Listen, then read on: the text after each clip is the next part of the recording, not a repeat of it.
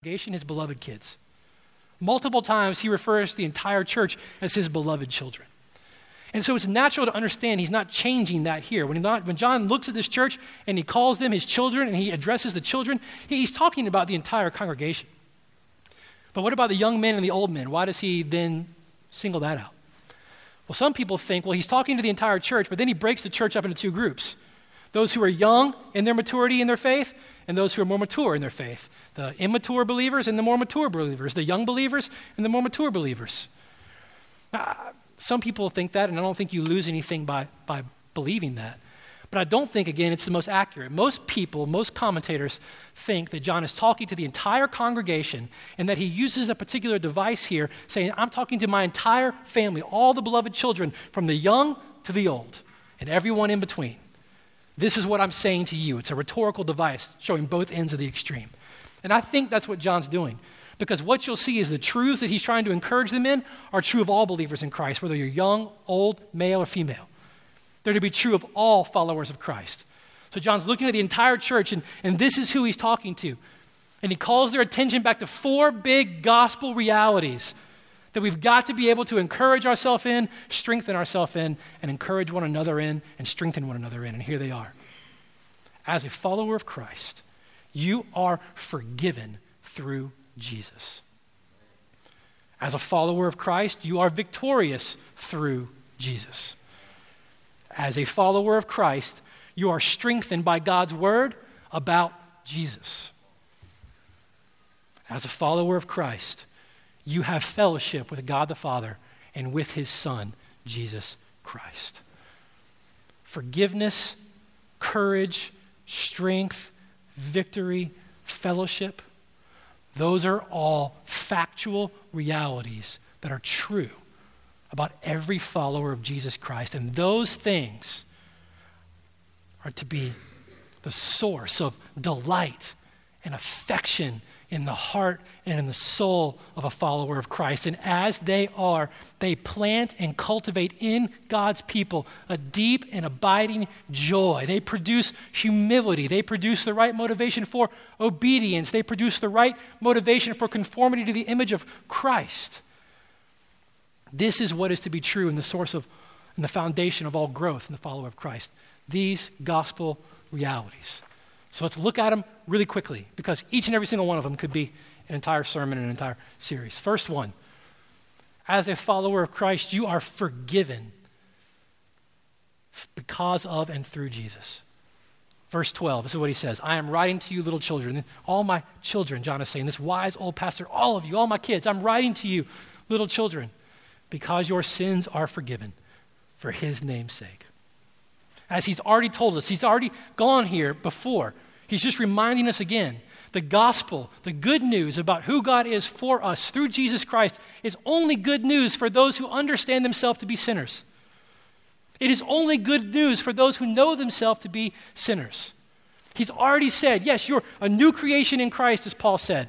God's new promise has been fulfilled in your life. Your heart of stone has been removed. A heart of flesh has been given. And that heart of flesh has a new spirit, the very Spirit of God that raised Jesus from the dead. He's working new delights and new affections in that new heart for God and for his glory. But if you say as a follower of Christ that now because of that you have no sin, you're foolish. John's already said you're self-deceived. And in fact, you're calling God a liar. So no, you still deal with sin. The law of sin is still at work in you, even though you are a follower of Christ. You never grow out of your need for the gospel. And you still benefit on a daily basis and grow in delight on a daily basis for the truthfulness of the gospel to the degree that you still see yourself as a sinner. It's at that point as we see our struggle with sin. We see our dependency upon God. We see his provision for our sin in the person of Jesus. We see Jesus, the righteous one, John has said. The one who didn't consider equality with God as something to be grasped, or as some translations say in Philippians 3, something to be robbed of God. But in humility, he came to this earth and he took on flesh in the form of a servant. And he lived every single day of his life on this earth in our place, the life that God had created for us to live. tempted in every way as you and I are, Jesus delighted in the glory of God the Father. And his delight in knowing whose he was produced the motivation in his life as a man here on this earth to live in obedience to the will of the Father. Jesus Christ, the righteous one, lived the life that you and I were created to live.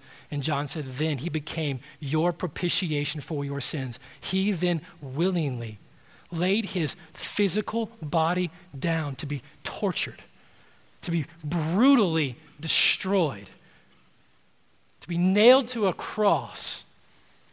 And on that cross, in his physical body, to have the wrath of God, the just, righteous wrath of God for sin exhausted in his body.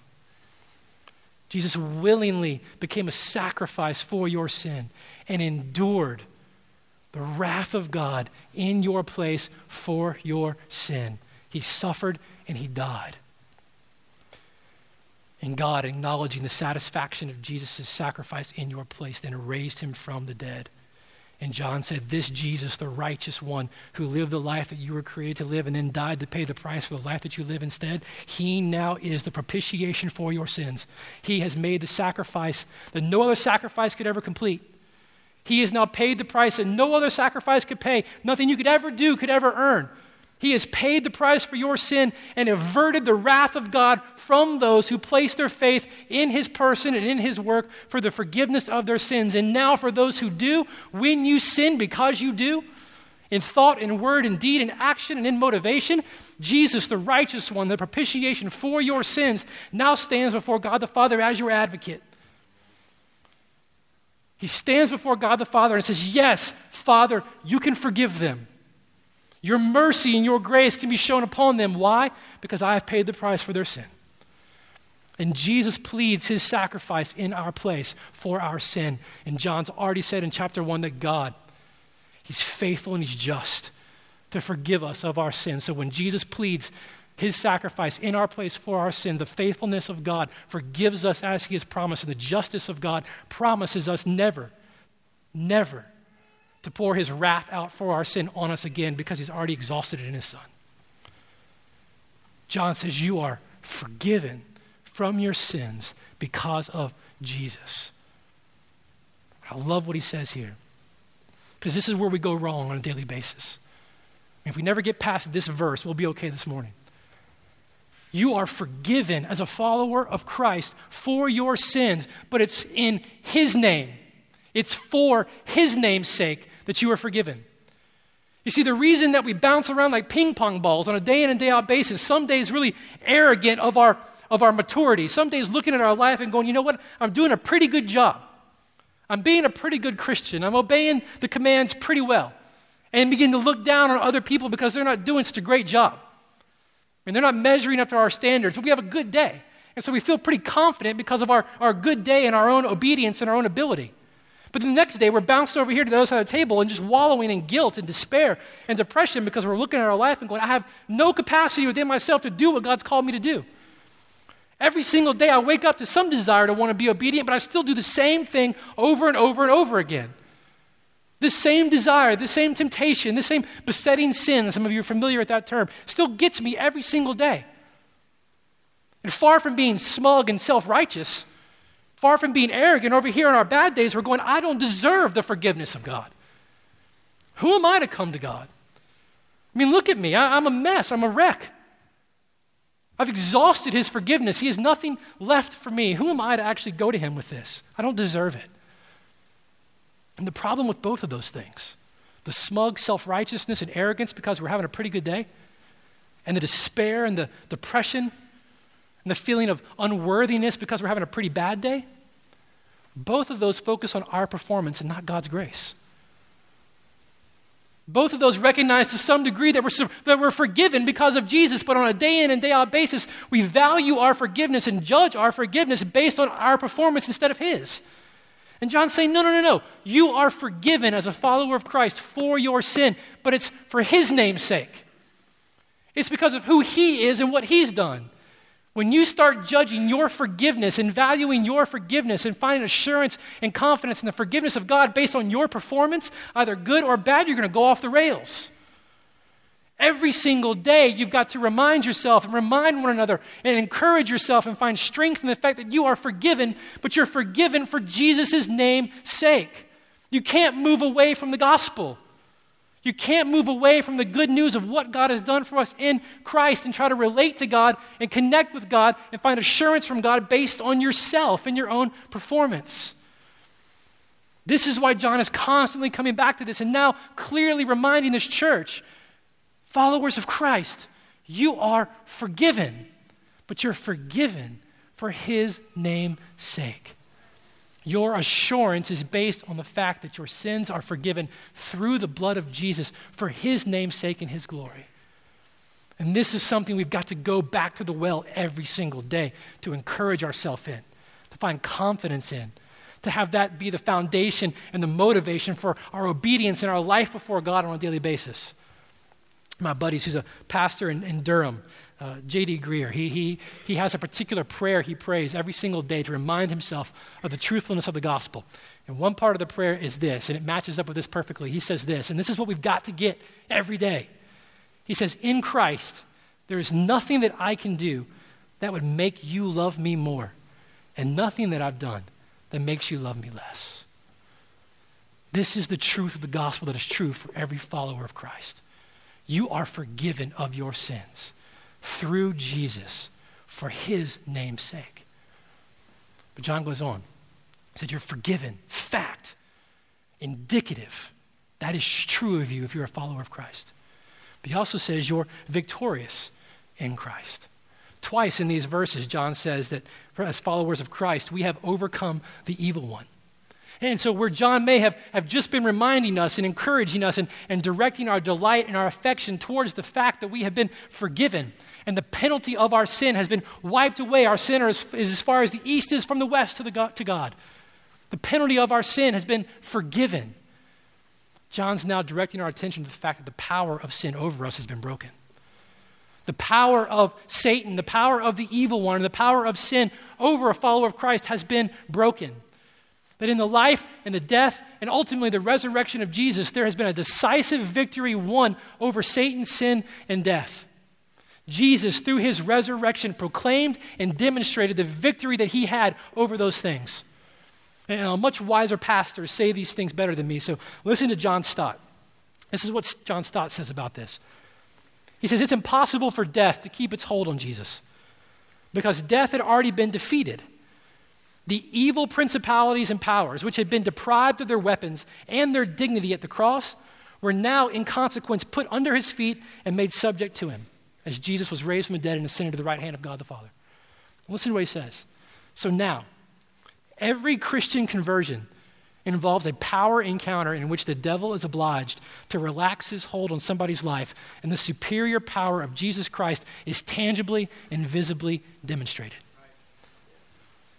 As a follower of Christ, you are decisively victorious over the power of sin because of Jesus. And the evil one who has been defeated through the death and resurrection of Jesus knows this. And he knows the only weapon that he has and the only power that he can muster against a follower of Christ is to convince them that sin still has some kind of power on them. And the way that he does that is by condemning you and by trying to get you to wallow in that guilt that says you've gone to the well too much. There is no more forgiveness in you. This sin, this besetting sin over and over again, it's beyond the reach of God. And as long as he can get us wallowing in this guilt and in this condemnation, we can begin to sense that sin has some kind of power over us when it doesn't. But this is precisely where we need the gospel every day. As we go back to remind ourselves that we are forgiven for Jesus' sake. Our sin has been forgiven. This begins to take the axe to the root of Satan's schemes. When you can live in the good of the gospel every day and not under the condemnation of guilt, he has no power over you. All he has is lie and accusation, of which you have the truth and the gospel to combat it. You as a follower of Christ are decisively victorious over the evil one. Sin has no power over you any longer. The Apostle Paul brings these two things, forgiveness and victory, together in Colossians chapter 2. Just listen to how he does it. Colossians 2, 13 and 14, Paul says, you who were dead in your trespasses, so your sin, you were dead in your sin, and the uncircumcision of your flesh, God made alive together with him, talking about Jesus, having forgiven us all of our trespasses. So there's all of your sin forgiven in and through Jesus, done by God for his glory. So there's forgiveness. Verse 14, he did this by canceling the record of debt that stood against you with its legal demands. So there's all of your sin, all of your transgression of God's law. There's that record of your debt. God canceled it out. This he set aside, your sin, your record of sin, he set it aside by nailing it to the cross. And in that, Paul said, he disarmed the rulers and authorities and put them to open shame by triumphing over them. You are forgiven in Jesus. You are victorious over the power of sin through Jesus.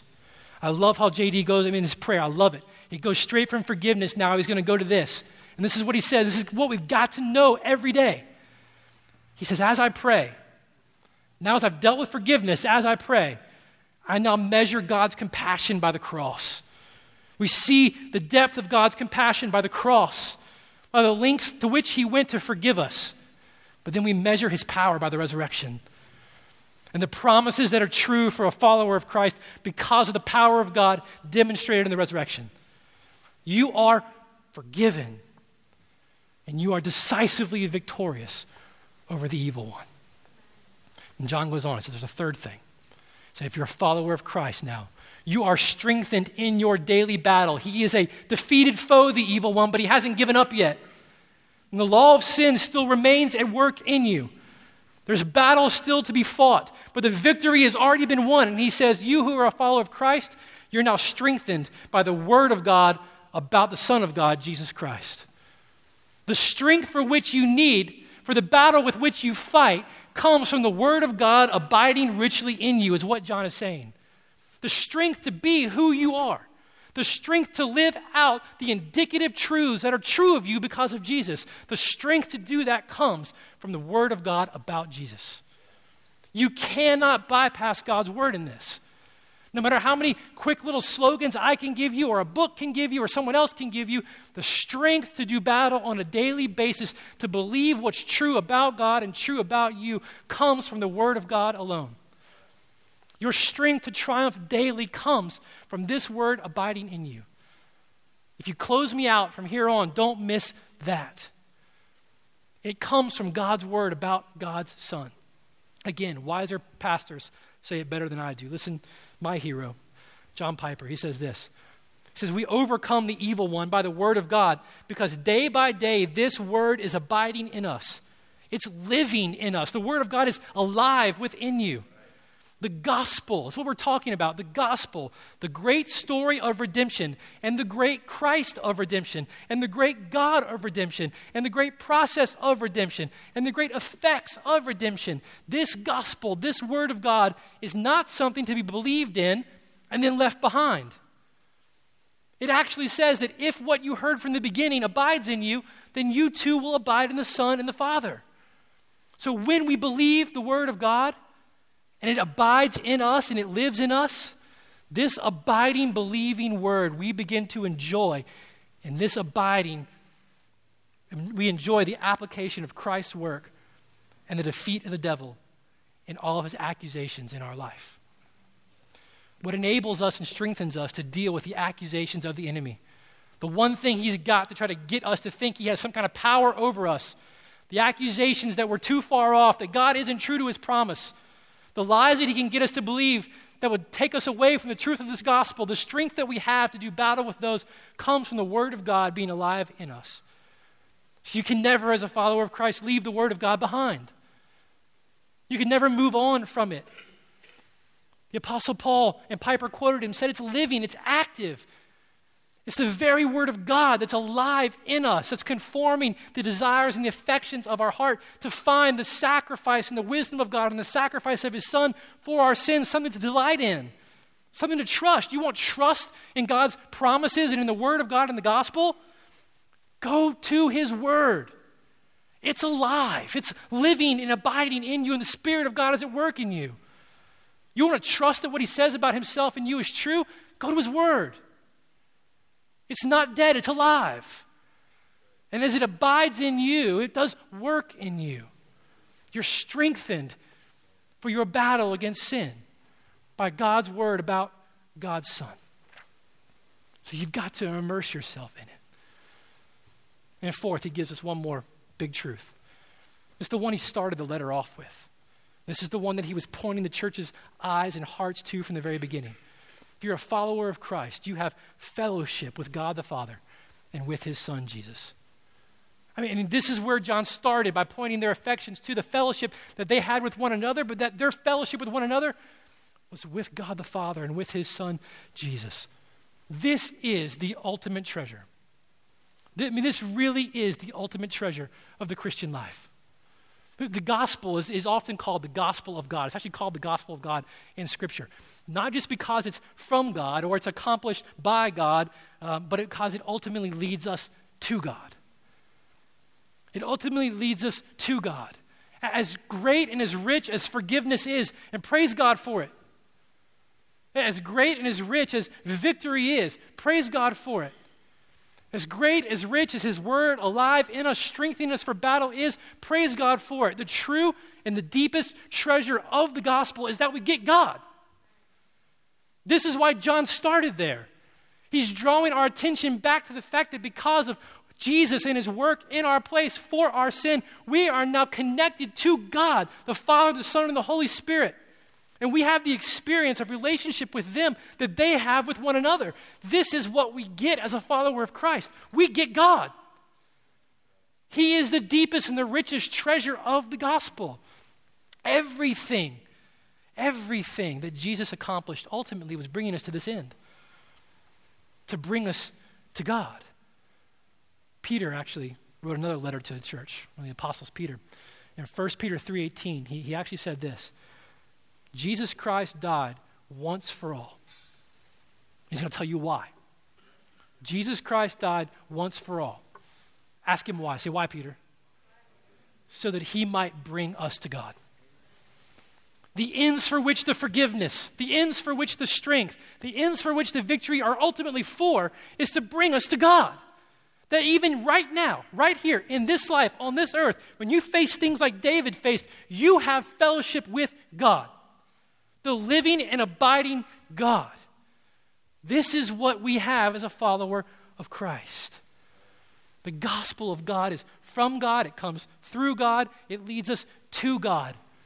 And it's in that relationship with God that our soul finds its truest rest and its truest joy. And this is what he told them in the beginning.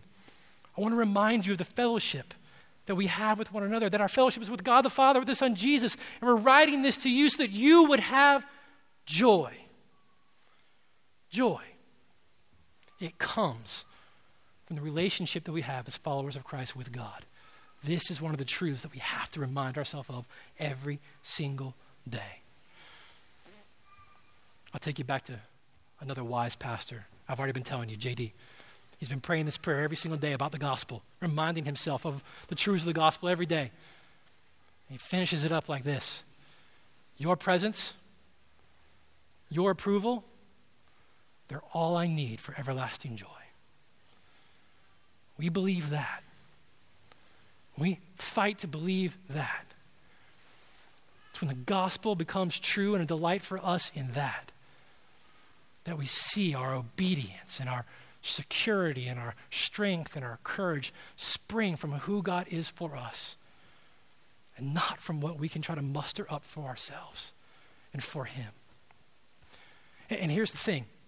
As John's been telling us already, I'm going to take you to how this kind of works itself out here at the end. As these things become true for us, tangibly like David, they are ours. Like David encouraged himself in the Lord his God. When we encourage ourselves, when we encourage one another in the truths of the gospel, the indicative statements that are true about us, when we learn to encourage ourselves and strengthen ourselves in these things every single day. That's what the Apostle Paul told the church in Corinth. We begin to behold, as in a mirror, the glory of the Lord. And as we do that, behold the glory of the Lord every single day, the glory of God and who he is and what he's done, we are being transformed into the same image from glory to glory.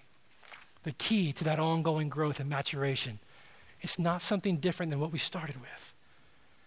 It's beholding like in a mirror every single day the glory of God. About 3 verses later, the Apostle Paul called the gospel the glory of Christ. As we behold in the gospel the glory of God and the glory of Christ, day in and day out, we're being conformed into the image of Christ. And our character is being conformed to reflect the character of Christ. And as we do, listen to me, as we do, the gospel and the power of God in us does not then terminate on us. So listen, as we strengthen ourselves and encourage ourselves day in and day out in the truth of the gospel, and we encourage one another in the truth of the gospel, as we begin to delight in that and our affections grow for that, a corresponding desire will begin to grow in your heart by the Spirit of God for those who have never tasted the grace of God. You want a heart like the Apostle Paul's for those who don't know God? You want a heart like Paul's, like he talks about in Romans 9 for his own people? You need to encourage yourself in the truthfulness of the gospel, just like Paul did in Romans 5 through 8. As the gospel becomes real and it becomes a delight for you, a corresponding desire will grow in your heart for those who've never tasted it. And you'll be burdened to bring the good news of God's grace to those who don't know it. And as it becomes an increasing delight in you and motivation for you, the love with which you have received from God in the gospel is growing in you, will produce the motivation you need to be obedient to his command to love others as he's loved you. And you'll begin to love your brothers and sisters just as Christ has loved you. And the motivation comes from a delight and affection in the good news of how God has loved you in his Son Jesus. As you have been to me, so I will be to others. This is what the gospel begins to produce in us. How do you begin to do that in your life on a daily basis? How do you begin to encourage yourself and strengthen yourself in the gospel on a daily basis? Let me give you a couple ideas. 1, memorize God's word about God's Son that's explicitly related to the gospel. Memorize 1 John 2, 1 through 3.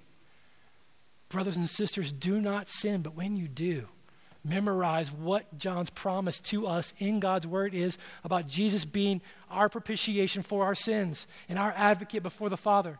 Memorize 2 Corinthians chapter 5, verse 21. Memorize Romans 8, 28 through 31. Memorize portions of Isaiah 53. Memorize God's word about God's Son. Let it begin to abide richly in you. Let it begin to abide in you and live in you. Be active in you. Begin to do work of cultivating your soul. Memorize God's word. Remember, along with that, how God has already changed you. Remember who you were apart from God's grace. Recognize the change that has been at work in your life because of the gospel. Remember who you were apart from God's grace. Become a hunter of the evidences of God's grace in your own life. Recognize his work in you and celebrate that. Let that encourage you towards further faith in who he is and what he's done and what he's doing in you. Let that become the way you begin to look at other people. Become a hunter of God's grace at work in other people. Sidebar, you find yourself relatively critical of other people? Make it your aim to look for the evidence of God's grace in other people's life. Every single day, make a list of people that you will not go to bed before you can write down an evidence of God's grace that you've seen in their life. I guarantee you, you make that a habit, it will change the way you look at people. It will change your perspective on people. It'll change your perspective on yourself. Let God's grace at work in you and his past work in you begin to compel confidence in you for who he is and what he's done. Then most importantly, and I'll close this way, study the gospel. Study it. Make yourself a student of the gospel, the student of God's work for God's people through God's Son. Get your Bible and begin to study it. And let me point you, I get no profit from this, and neither does the writer. But I've been reading you some of the things that one of my friends has been writing, JD. This is a book that he has written on the gospel. It might be my favorite contemporary explanation and application of these very truths and indicative statements of the gospel. Get this book, get your Bible, and together read them with your spouse, your husband, your wife. Read them with your community group. If you get together with a new moms group, agree to get this book in your Bible and read it together. If you're in a 3D group with other people, get your Bible, get this book, read it together. Study God's word and the gospel. May God's word grow and abide richly in you. And may we grow in our confidence and affection and satisfaction and delight in who God is for us in Jesus. That we would be people who encourage one another and strengthen one another in the indicative statements, the truthful statements of the gospel, who we are because of the gospel. And may we grow in such delight and appreciation for it that we are quick to be able to encourage ourselves and strengthen ourselves in the gospel. This is what it means to be gospel-centered, to be grace-driven, and to be mission-minded. That's our prayer. That's our prayer for this church. So let me pray for you before we go.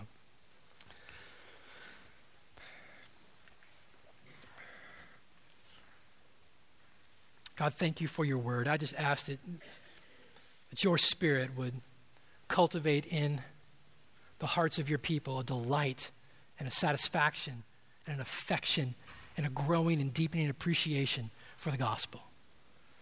For those who've never tasted of the grace of the gospel, for those who've never tasted of the grace of the forgiveness that comes from you through your Son, Jesus, I just pray that you would do what only you can do and you can make that alive and real.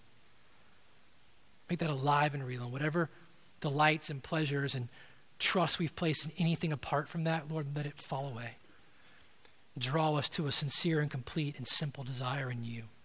Faith in you and in your work. We ask this, Lord, for your glory and our joy. Amen.